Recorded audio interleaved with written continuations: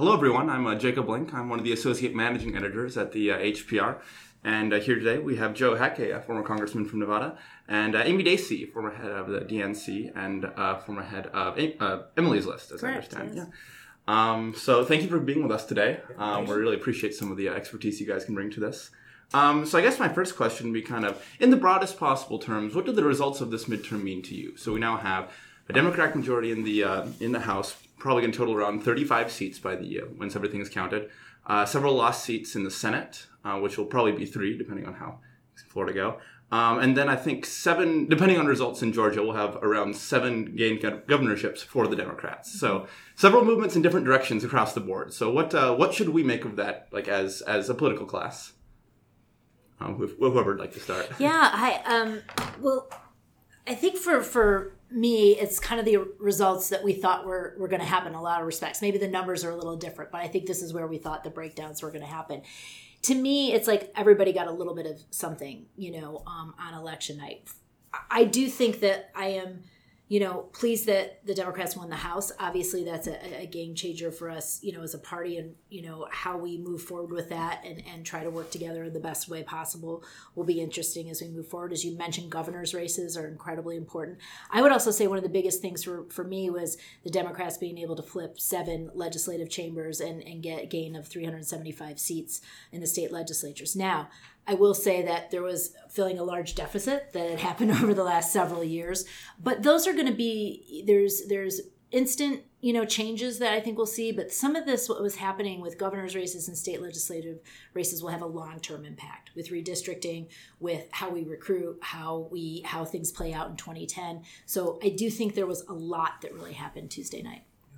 Yeah, I wouldn't disagree, and I think obviously the Republicans maintaining control of the Senate, perhaps adding a couple of seats. We'll see what happens with the Mississippi special and with the Arizona race. It may wind up where it was at 52-48, just with different faces, or it may be 54-46. And I think similarly, while it doesn't necessarily change what happens on a day-to-day basis in the tactical sense, in the strategic sense for the Republicans to maintain control of the Senate gives them the ability to continue to shape the membership of the judiciary.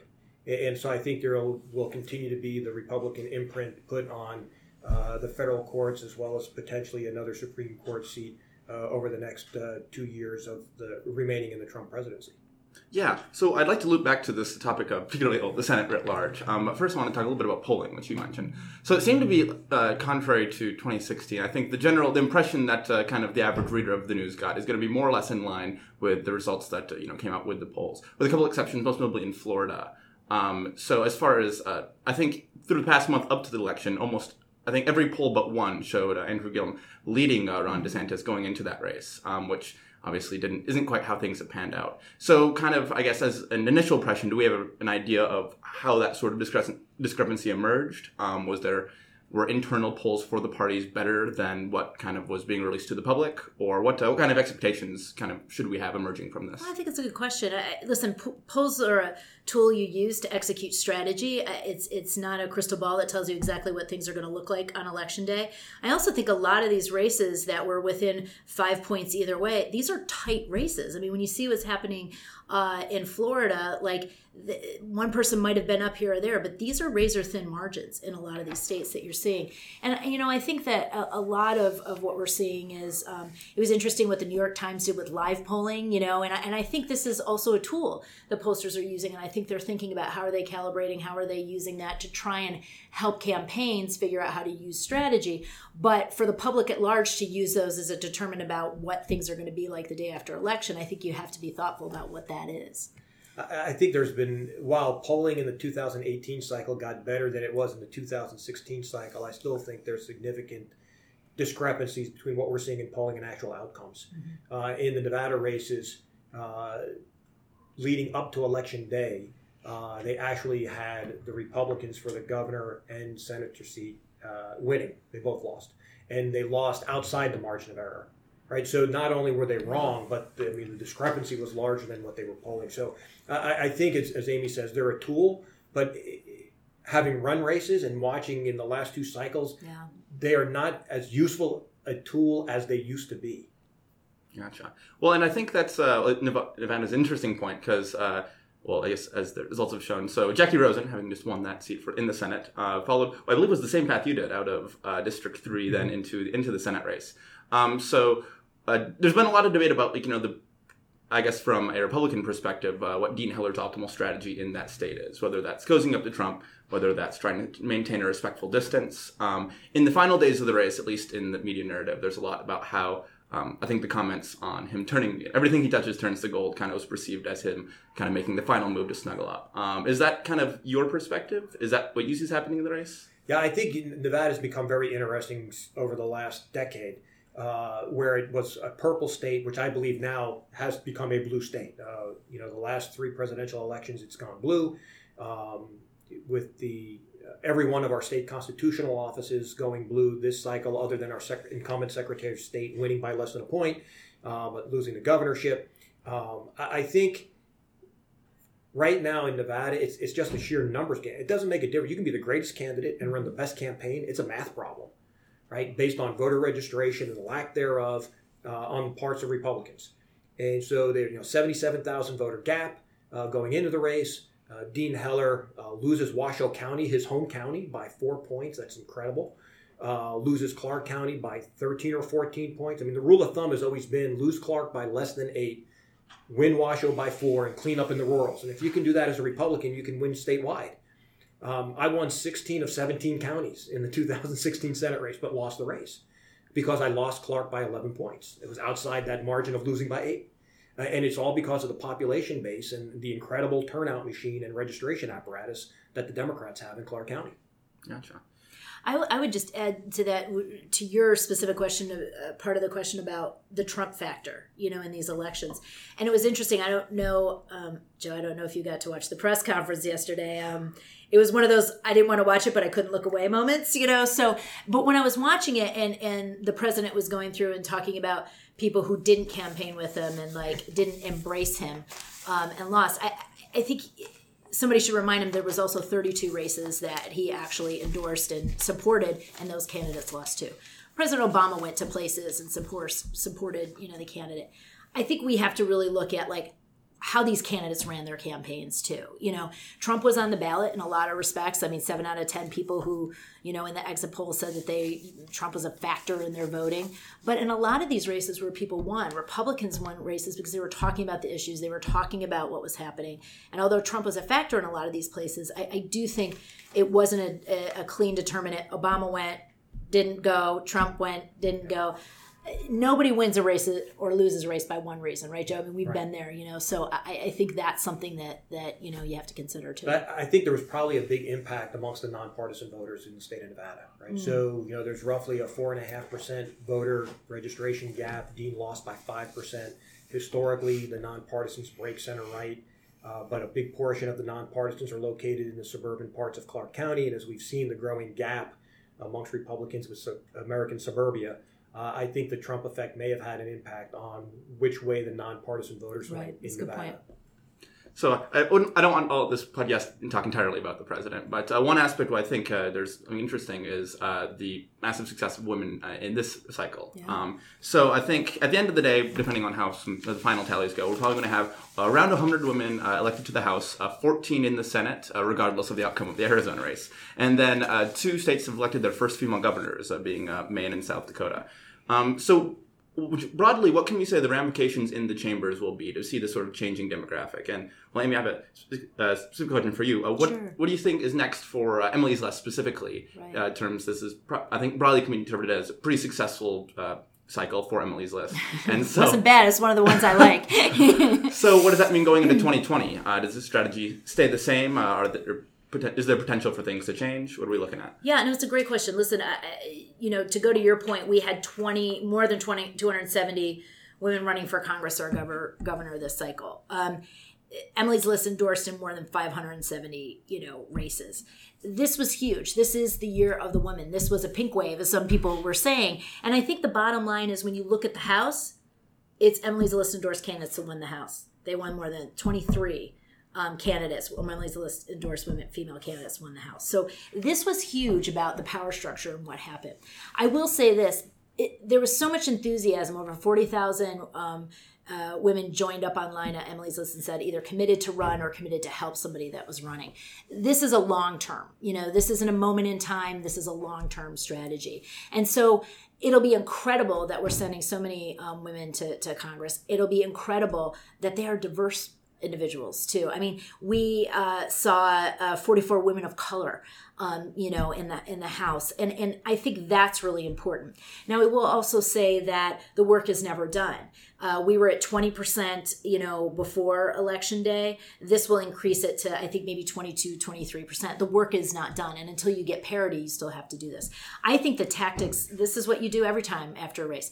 The tactics that worked, you're going to double down on. They really invested heavily in down ballot state races, statewide offices, the work that they do. They're building up. I started the state legislative program at Emily's List back in the day. And so you see this investment early on. And then there's women. Stacey Abrams was a rising star that started out at Emily's List in the races that she was running down ballot all the way up to governor. So that long-term investment in women, I think, will go on. I think they'll look at what the map is next year, and they will certainly support and expand their program. They've got more donors, more members than ever before, and they'll count on them to do that. But, I think the other thing is there was a lot of races that were won by women in very tough districts. And so I think a lot of what Emily's List will be doing is ensuring that they're reelected too, and that'll be a big part of the strategy. So a broader question on, I guess, strategy for the parties.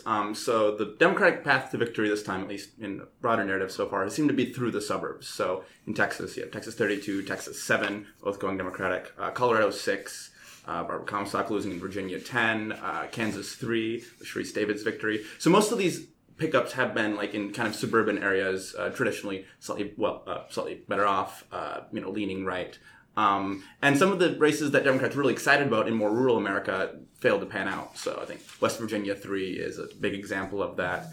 I think Kansas 6 with Andy Barr, Amy McGrath race is another example. Of course, there are counterexamples. I think like New Mexico 2, Juchitl Torres Small just today has announced victory there. So I think there's a lot of evidence here that you can make a number of different interpretations on in terms of whether Democrats have a future in rural America or if Republicans are going to have continued problems in the suburbs. What are you guys' takes?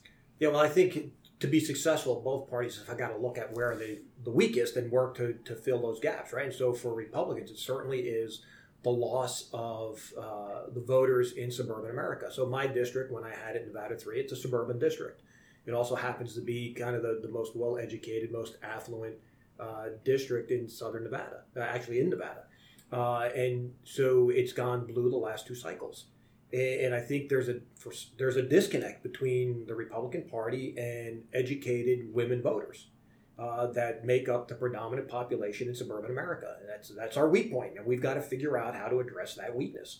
And I'm sure the Democrats will need to look at how they are going to be able to make inroads into rural red America. Mm-hmm. It's sustainability and viability for the long term. And you can't leave any vote uncontested, and that means you've got to figure out where I'm weak, why I'm weak there, and what can we do to make sure that we are reaching out to those communities in order to try to get their votes come the next election cycle. Yeah, I would agree too. It's like you said before, Joe, it's like it's math and it's geography, right? And it's like trying to figure out those 2 pieces of it. I will say that the Democrats have to do a much better job, and I think we saw a lot of investment this cycle in targeting and where they were going to go. Again, I go back to some of these legislative districts. They were making sure that they were recruiting. You got to recruit candidates in places before you can ever win, right? And we can't see to not have candidates in districts and running, or we shouldn't expect to win in those areas. So I do think that some of these state legislative races are a good way to get into rural communities and like put out a message that could resonate with voters and win in those areas, and that has a long-term advantage.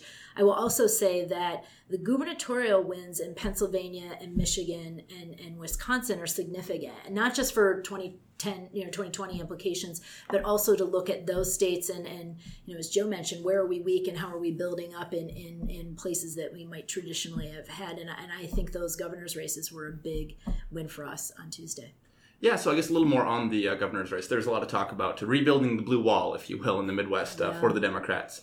But insofar as the elections now don't actually change what the election totals, the voter totals will be on 2020. What is the significance of those gubernatorial and legislative victories? Is that within the machinery of the party? Is that inspiring donors? What's the upshot of these victories for the Democrats? Well, I think for me, when you're looking at the battleground states in 2020, like you want to certainly have, it was also a big impact if we lose the governor's race in Florida, once that's certified, not having Ohio, those have big negative impacts too on 2020. I would always much rather have in our battleground states statewide office holders that are Democrat, governors, senators. Not only does it on the ballot help energize, but it helps with the state parties and what they're able to do for infrastructure and on the ground and donors and activism. And so it's a better position to be in to have more statewide office holders, congressional districts, state legislative districts that are Democrat. When you're Democratic, when you're going into a presidential where those are going to be really key states that you have to win and to have a coordinated campaign that can really emphasize and do that. So we've got some advantages in some of these states, but then we're going to have some challenges in others that really matter if you're looking to get to the 270 in a 2020 race. And I think while we'll still have an intervening election before the next decennial census and redistricting, obviously, you'd like to have the gubernatorial mansions and the legislative chambers of whatever party you happen to be of when it comes time to redraw the maps. But I think, as Amy said, going into the 2020 election cycle, the more electeds you have of the respective party, I do believe generates a better turnout and grassroots organization for that party in the presidential race, which is one of the reasons why I believe Nevada didn't do as well as we could have in 2016. Because we did not have what we needed in the legislative races. Gotcha. So I guess moving on a little bit to the Senate now. So obviously the direction of the House elections is kind of the opposite in the Senate, in as much as Republicans have a pretty solid majority now. It looks like they'll probably be taking the race in Arizona. So as far as narratives about this election go, is geography really going to be destiny for the parties here in the future? I look here to Texas as maybe potentially a counterexample to that narrative, in as much as we have Beto O'Rourke losing the election, but closing it to within 3 points, which, as far as I'm aware, hasn't happened for a very long time for Democrats in Texas. In 2014, Wendy Davis, another race Democrats were really fired up about, the Democratic candidate for governor, ultimately ended up losing by 20 points. So this is a big shift. And so is this a sign that maybe geography just broke against Democrats for this race, or is there going to have to be a rethinking on how Democrats run in rural America if they want to win the senatorial chamber in 2020 or 2022? Well, I think, listen, Democrats were not under any illusions. This was a very difficult map this cycle. We were defending more than we were trying to go after new states. And it was just a very difficult map. So we always knew, when we were going into this, certainly taking back the Senate was going to be a huge challenge. And then I think, listen, these were also in a lot of red states, that we had sitting, Democratic senators, and trying to hold on to that was difficult. Now, having said that, there are indicators that we have to see. I want to spend more time looking at the numbers in these states, but it was a big blow for the Democratic Party to lose Senator Donnelly and Senator McCaskill and Senator Heitkamp. There was, is it the nationalization, of these races? Was there a lot going on with the Kavanaugh hearings and with Trump really spending his time on the road in those states campaigning? I don't know if it, because they were so nationalized in a lot of respects, did they not have, it was at a disadvantage to them running in those places. But I think it's certainly a challenge for Democrats. I mean, the consequences are there are going to be a lot of judges that are going to be able to be confirmed, through the Senate, cabinet secretary replacements that will happen. And it's going to, you never want to try and pick up more seats. Having said that, moving into 2020, I think it's a better map. We might have more, chances there. But this was a tough election for us on the Senate side. I don't think you can draw any conclusions from the one election that took place within Texas. So I think it was rather unique because of the two individuals that were running. That's a good point. Right? Yeah. And so, I'd like to see, what happens next cycle and whether or not there's a closing of the DR gap in Texas. But you look at somebody like Beto, very, a millennial, charismatic, did all 250 some odd counties in Texas, right? It's exhausting just thinking about that. I thought doing a full Grassley in Iowa must have been hard. But doing what he did versus a very different personality in Ted Cruz, I think that race was more about the two individuals that were running that closed that gap, not necessarily geography or voter demographics. And likewise, the map is going to be very different come the 2020 race, and the Republicans better take advantage of the 52 to 54 seats that they have for the next 2 years, because I don't think they're going to be in that position come 2021. So I'd like to make I ask you both about, I guess, some of the split ticket voting we've seen that had to occur in a couple of the Senate and smaller Western states, particularly in the case of Joe Tester, which is Tester. Once ballots are officially counted, will probably have emerged probably won by a 3-point margin, whereas Greg Gianforte in the House has won by a 5-point margin. So there's a body of voters in Montana that's clearly split their votes between these two. And is this not to focus too much on the race in particular, but as far as strategies for candidates that are trying to win in split ticket races, I think a lot of the Republican candidates in candidates for governor in New England have had to do something similar. What sort of broad strategies are these candidates of both parties going to have to do if they want to emerge kind of unscathed in the era of Trump? But Montana's always kind of had that history of being a split ticket kind of voting state. And I do believe, though, that while there are still some split ticket voters out there, that number is markedly diminishing as time goes by because of the increasing polarization that we're seeing between the parties and in the general electorate as it is.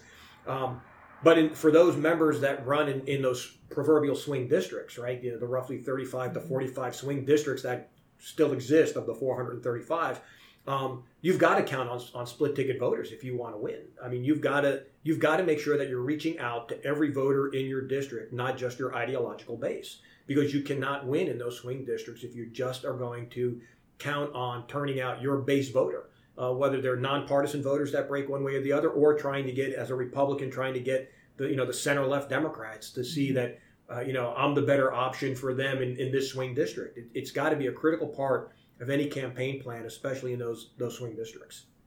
Yeah, I think it's so true. And Montana is a little bit of a different example too, just because of some of these other states. If you see it, Florida to me is like 7 different states in one state, right? Where Montana is just by the makeup. It's a different. You're talking about a different, with the 1 congressional district, 1 Senate district. It's interesting how that works out. So with Democrats now in control of the House, the battle for Speaker is broken out. And it looks like, because of the margin victory for the Democrats, that Nancy Pelosi might not have to worry quite so much about the number of Democrats who are pledging to vote against her in that race. How do you guys see that race for the Speaker's gavel shaping up, and how do you see its ultimate results impacting what comes for the next 2 years? Yeah, I think for me, I'm a big fan of Leader Pelosi. I think she's done an incredible job. Some candidates in their district didn't, certainly said they wouldn't vote for her for speaker, but she did an amazing job raising the resources and doing everything she could support, the DCCC and the caucus to win those races. And so she's a huge part of that victory. I think now what you'll see is as the leadership race goes on, does she have the votes to kind of, move forward? I think. Yeah, I think so, and I think that she will be the speaker. But I also think that whoever is the new leadership on either the Republican side or the Democratic side has to do an amazing amount of work to reach out to these new members, a lot of them, to make sure that they feel a part of the governing aspects of leadership, that they're a part of the conversation about decisions being made about how they're pursuing what issues to go after, and they have to work collectively as a caucus. And I think who's ever leading both of those sides has time to have a two-way conversation with their caucus, and I think she's quite capable of doing that, and we'll see soon how that works out. But I think there's a lot of talent within the caucus too, that whoever the leader is should lean in on to make sure that they're strong and not any kind of division within the caucus. So looking forward on messaging, I think particularly for Republicans, with midterms being much lower turnout, I think you have the potential for perhaps different narratives that are going to present themselves in 2020. Particularly as regard immigration and I guess the focus on the economy. How do you see the messaging for the Republicans shaping up for the next 2 years? And particularly, how do you think it's it might change from kind of the trajectory for 2018 has been? Well, I thought that, quite honestly, the messaging should have been more focused on the robust economy through this last election cycle and drawing more attention to the gains that were being made from an economic standpoint, rather than some of the more divisive issues like going off on a debate over immigration.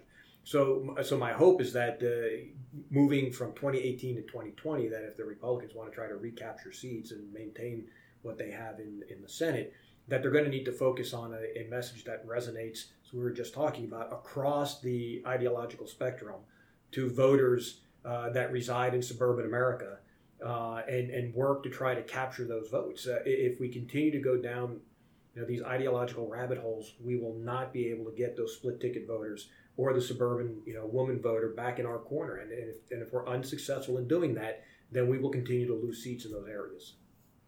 So I guess I think probably the last question, I think, for the podcast. But as far as if you had to make a prediction for the next 2 years, and as we've learned in recent politics, that's always difficult. But what would you expect in terms of broad political trends to change or remain the same based on what we've seen in these election results? It's a really good question. I think that this is the moment in time as we gear up toward this presidential election that, my hope is that with a House that's Democrat and a Senate that's Republican, I hope that the House leadership will, there are going to be moments where they feel like they have to hold the administration accountable, and they'll have to decide appropriately based on what their role in that is to do that. But I also really hope that we see a proactive message and conversation around the issues that people really did care about in the midterms. And although, midterms traditionally are lower, we saw approximately 114 million, according to the exit polls, 114 million votes were cast in U.S. House races this cycle, compared to 83 million in 2014. So these might be like lower level turnouts of presidentials in 92 and 94, but people turn out because they were looking, for something and wanted accountability also with their membership. So I think that I'm hoping to see that activism continue as a trend. I don't want after this midterm that there to be any less, activism or outreach or a conversation around that. I think the Democrats are going to have a very crowded field in the primary. And my hope is that we have a really robust primary and a conversation, but we're making sure that there's Democratic surrogates and whatnot that are holding Trump accountable to his messaging and what his vision is, for the country. And I'm hoping that the work that the committees did to really branch out and go into areas and recruit candidates everywhere continues on. And I think you'll see that investment happening. I don't know what's going to happen about money in politics. I mean, $2.3 billion was spent, in this election cycle, more than the last presidential election cycle. So that will be really interesting to watch and track about how money will play out in this next election cycle too. But these are some of the things that I'm just looking at as we kind of move into this national election coming up in 2020. Yeah, I think Congress is being given an incredible opportunity once the new Congress is seated in January. There's kind of a fork in the road where they can either go down the continued path of bickering and obstructionism on both sides, or they can look at this election outcome as a referendum on how well they are doing their job, which we all know is in the low teens according to the American public, and take that as a message to say, let's really try to get something done on behalf of the American people and maybe get our numbers up above 20% before 2020. Infrastructure bill would be a prime example where they might be able to reach out across the aisle and working with the administration in the White House to actually get something done. My hope is that they can show that there is some functioning form of government for the sake of our democracy before the 2020 cycle, so that people have hope going into the 2020 election and don't see more of the same over the next 2 years. All right. Well, Joe Heck, Amy Dacey, thank you so much for joining us today. Thanks so much. Again, this is Jacob Blink with the Harvard Political Review. Thanks for tuning in.